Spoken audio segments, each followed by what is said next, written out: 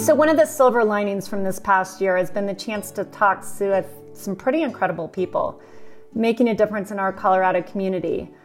But the problem is I can't decide if these interviews really inspire me or just make me feel like I've accomplished almost next to nothing in my 50 years. But in my cup half full moments, I do remain inspired. So the idea with Good and Grounded was really pretty simple. We focus on getting grounded in an issue or an opportunity in our community, and then we try and leave our listeners with an idea or two of what good they can do in our community. I'm Laura Love, founder of Ground Floor Media. And I'm Jim Licko, co-founder of the Denver-based digital marketing agency Center Table with Laura. Our guests today don't ever think about what someone can't do. I think only what is possible.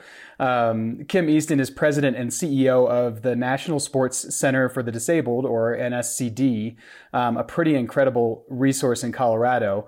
We're also fortunate to be joined by someone who, like Laura, makes me feel like I better get moving if I want to accomplish something with my life before it's too late. Mike Murphy is a 12-time marathoner with top 5 finishes in both the New York and Boston marathons. He's a Tough Mudder adaptive athlete finisher and is now a sit-ski racer pursuing his Paralympic dream for Team USA. He and his wife, Casey, also have a new baby, Dylan, which probably keeps him just as busy as his training regimen could ever hope to keep him. So Mike and Kim, thank you guys both for joining us. Thanks for having us. Yeah, thank you for having us. I told you, Jim, I would feel worse about myself with this. Right? Seriously. Mike, you just finished a book called When I Fell, and in it you share your journey of how life changed for you in less than 2 seconds when you were just 21 years old. If you would, tell us a little about your story and what happened to you. Yeah, absolutely. And I'll try to keep it brief. Essentially, in 2007, I was 21 years old. I had just retired from playing football and baseball in college, and I was focusing on academics and plans to head into the Marine Corps. And one Saturday night, I was intoxicated, fell off a roof, landed flat on my back, and severed my T9 vertebrae and severed my spine, and left me a complete paraplegic. And it has been one of the greatest blessings that I would never really ask for, but it's opened so many doors for me, and it has afforded me so many opportunities. One of which being is skiing and racing with the National Sports Center for the Disabled. That's awesome. So Kim, that leads us to you. So you guys just celebrated your 50th anniversary, right? Yes, we're in our 51st year. Can you believe it? What a legacy organization that is. That's crazy. So 50 years ago, as I read about you, years ago, probably a pretty wonderful man named Hal O'Leary started teaching young amputees to conquer the slopes. Yeah, so the patients from the Children's Hospital that had experienced amputations, the team reached out to Winter Park Resort and said, hey, we'd like to show these kids that their life's not over, that they can still get out there and do all the same kind of things that everybody else loves to do in Colorado. Could you help us? And Winter Park Resort reached out to Hal O'Leary, who was a ski instructor at that time, and said, what do you think? And Hal said, absolutely, we can do this. And that really has been the core credo of the National Sports Center for the Disabled since the beginning. And it really is that concept that everyone is able and anything is possible. You just have to remove the barriers and think about what is the possibility. That's pretty amazing. So tell us a little bit, for those that don't know about this pretty incredible organization. We obviously hear about Mike, but not everybody can be like Mike. So who else works with the program and who else do you serve? Yeah, so the NSCD is the largest, most comprehensive adaptive outdoor recreation organization in Colorado and really probably in the country. We were really the pioneers in this work. And so although we started as a ski program, we actually offer over 20 different types of adaptive outdoor recreation sports, from paddle sports, whitewater rafting, therapeutic horseback riding, obviously all of our ski and Nordic programs. We train Paralympic athletes, but we are really accessible for any athlete that wants to get out and enjoy the outdoors. We all live in Colorado for a reason. We love it here. And we know that when we get outdoors and experience the mountains and the fresh air and the water, that it fills our hearts and our souls. So it's bigger than just the physical ability that we bring to people, but really that accessibility to nature and to sport. Well, I have to just personally say thank you. As a mom, because my son Jackson was a participant for 3 years with your program through Havern School. So I actually got to witness it firsthand, and I can just tell you, I think people think of this as physical disabilities, and Jackson has some learning disabilities and sensory processing disorder, and Havern was a godsend. But one of the favorite things when I ask him, now he's 12, he's a really big kid, and he's in 6th grade, so he's very mature, and he's left Havern. But one of the favorite things about Havern was his ability and his chance to learn to ski. He said, "Mom, I almost got private lessons." And just the confidence you gave him, I just wanted to personally and publicly thank you for that. Well, I think that's what's so beautiful about the National Sports Center for the Disabled, and why every day I get up and I feel like, wow, how did I get so lucky to be able to lead this kind of organization? Because we really are available for anyone with really any type of disability, almost any age, from 5 to 105. And like you said, it really, the sport is an access point to those bigger goals, like life skills, confidence, self-assurance, excitement, courage, just taking on the world. And I think that really ties to Mike's experience, someone who was a thriving athlete who experienced an accident, to be able to reconnect and know that part of them, that courage, that power, is still what they're about. And there are ways to get out there and do it. Mike, tell us a little bit about that. I'm curious because you said right off the bat, like that accident was one of the best things that ever happened to you. I'm paraphrasing, obviously, but how did you get to that point? What was the tipping point to make you say, "Hey, there's more out of life, and there's things that I can do that are super fulfilling, and where I can thrive with my life"? Yeah, absolutely. So I grew up in playing sports in an athletic family all my life, and after my accident, I didn't want to stop being an athlete. So I quickly looked up and got into the world of adaptive sports. And I tried to sample everything early on. This is accident in 2007. So in 2008, 9, 10, I'm really trying to sample a lot of sports and really seeing what's out there, the different communities for people newly injured. I actually got my first hand cycle at Walter Reed Medical Center, Army Medical Center. And ever since then, I've been around disabled veterans, and that community combined with the skiing community that I've come into in Winter Park and in Denver. It's such an amazing part of being with a program like the National Sports Center for the Disabled and seeing what the different possibilities are and the different doors that can be open. And once I got into sports and really competitive, it made me realize, I have more of a purpose than just sitting around and feeling sorry for myself type of thing. And it became a blessing over time. But just being with the community and just trying all the different sports, it's been life-changing. This question might be for both of you, or I'd love to get both of your takes on this, because as I was kind of doing background research on both of you, the organization, and Mike, your story and all those things, the first thing that came into my head was the sit skiing image. And I remember a couple of years ago seeing Trevor Kennison doing the Koritz-Kuller jump on a sit ski and was just like mind blown, like, oh my God, that's amazing.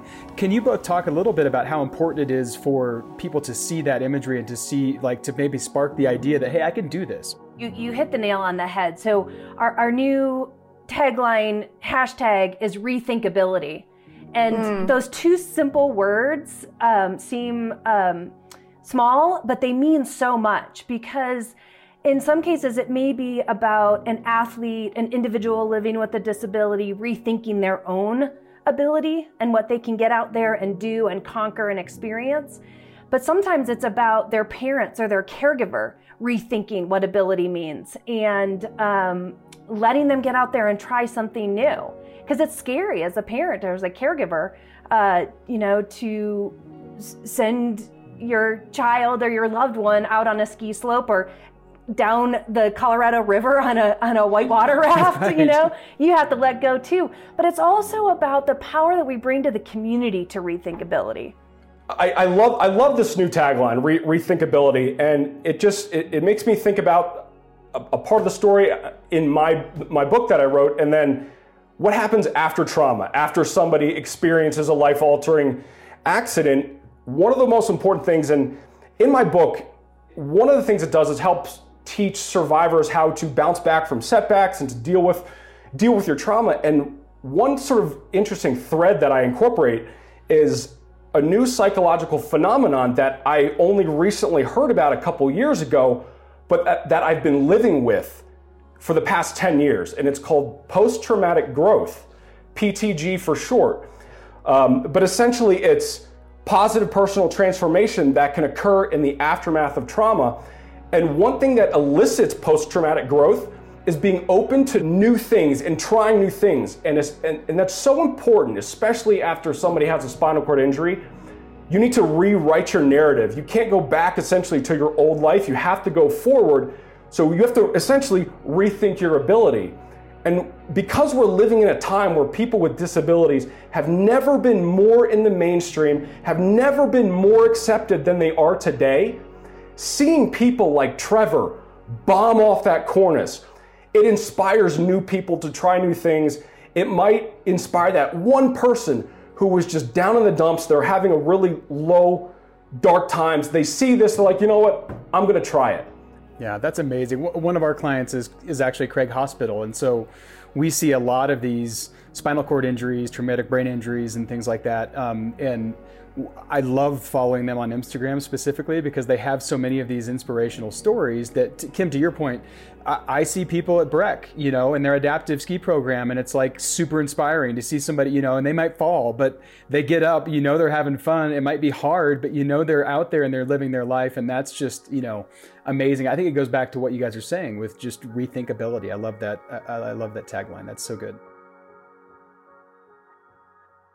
So I have to ask him, just as a leader in this nonprofit community and our community, obviously you weren't anticipating the pandemic to hit in the middle of ski season last year. So take us back to last March, and obviously everything shut down right in the middle of ski season.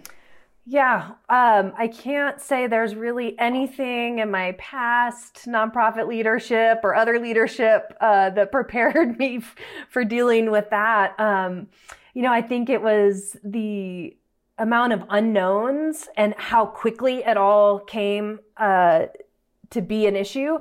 But the NSCD is about rethinking things and adapting. So we're really about creating connection for people. And Mike was talking about that when he was going through his recovery and healing, is that when you bring people together that have a shared experience, it's very powerful. So our biggest concern was that by not being able to run programs, our individuals, participants, were going to feel disconnected.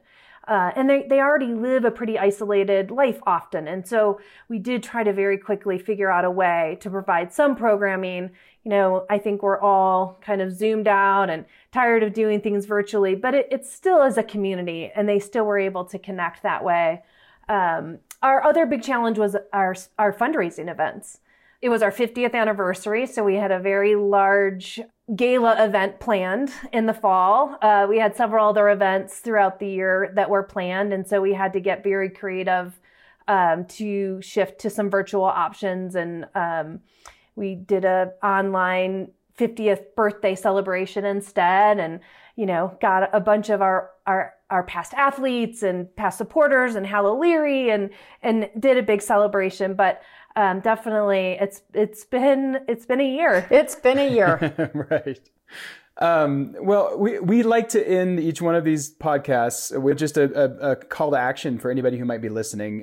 So if somebody wants to get involved with the mission of the organization, if somebody wants to donate, if somebody wants to volunteer, what are the easiest things they can do? How do they get involved? What can people take away from this conversation? So for the NSCD, there's lots of different ways, but I'll warn you in advance that once you get connected with the NSCD, you become part of our family and you get hooked, because this is powerful work. So I'll give you that caveat.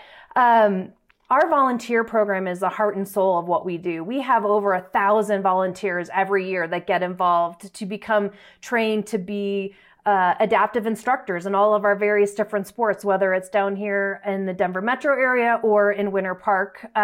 So when we get on the other side of COVID, I'd invite people to get involved as volunteers, or you can just make a donation. Right now, every dollar makes a big difference. It's a challenging fundraising time, and nonprofits are struggling, and we're right there with them. And then lastly, I would say, challenge yourself to rethinkability. And think about the people in your life that might benefit from a program like NSCD, and let them know that it happens. The last thing we want to be is the best kept secret. So please share the story with others, because I guarantee you either have someone directly in your family or in your very, very small immediate circle of friends and family that are living with a disability that could take advantage of what we do and change their life.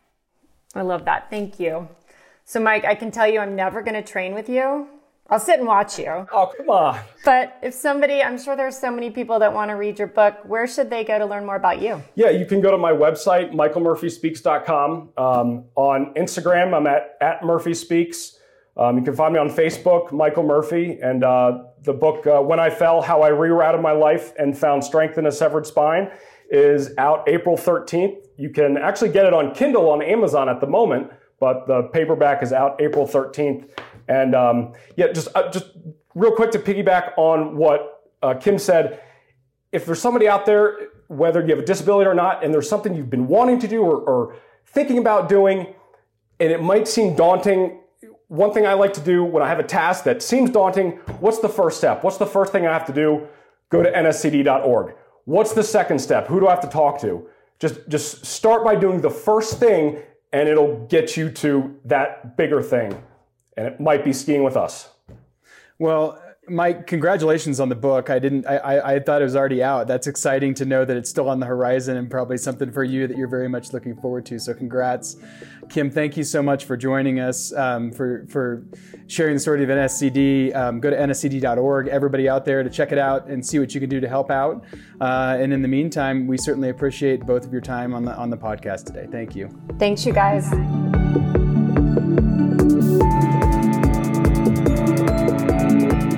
We do like to leave every episode with one cool thing, one positive note. And I think in line with everything we just talked about, my one positive note is virtual workout regimens or virtual workout friends. I've got friends who started a calendar, and we're all doing it virtually, and it doesn't have anything to do with anything. It's more of like 5 people are trying to lose some weight, 2 people are just trying to do yoga every day, and we're all keeping ourselves accountable. So I love the concept of make the best out of it, try to stay healthy, try to keep moving in the middle of a pandemic, and that's my one cool thing. So if you like what you heard, be sure to listen to us. Look us up on goodandgrounded.com. Find us on iTunes podcasts.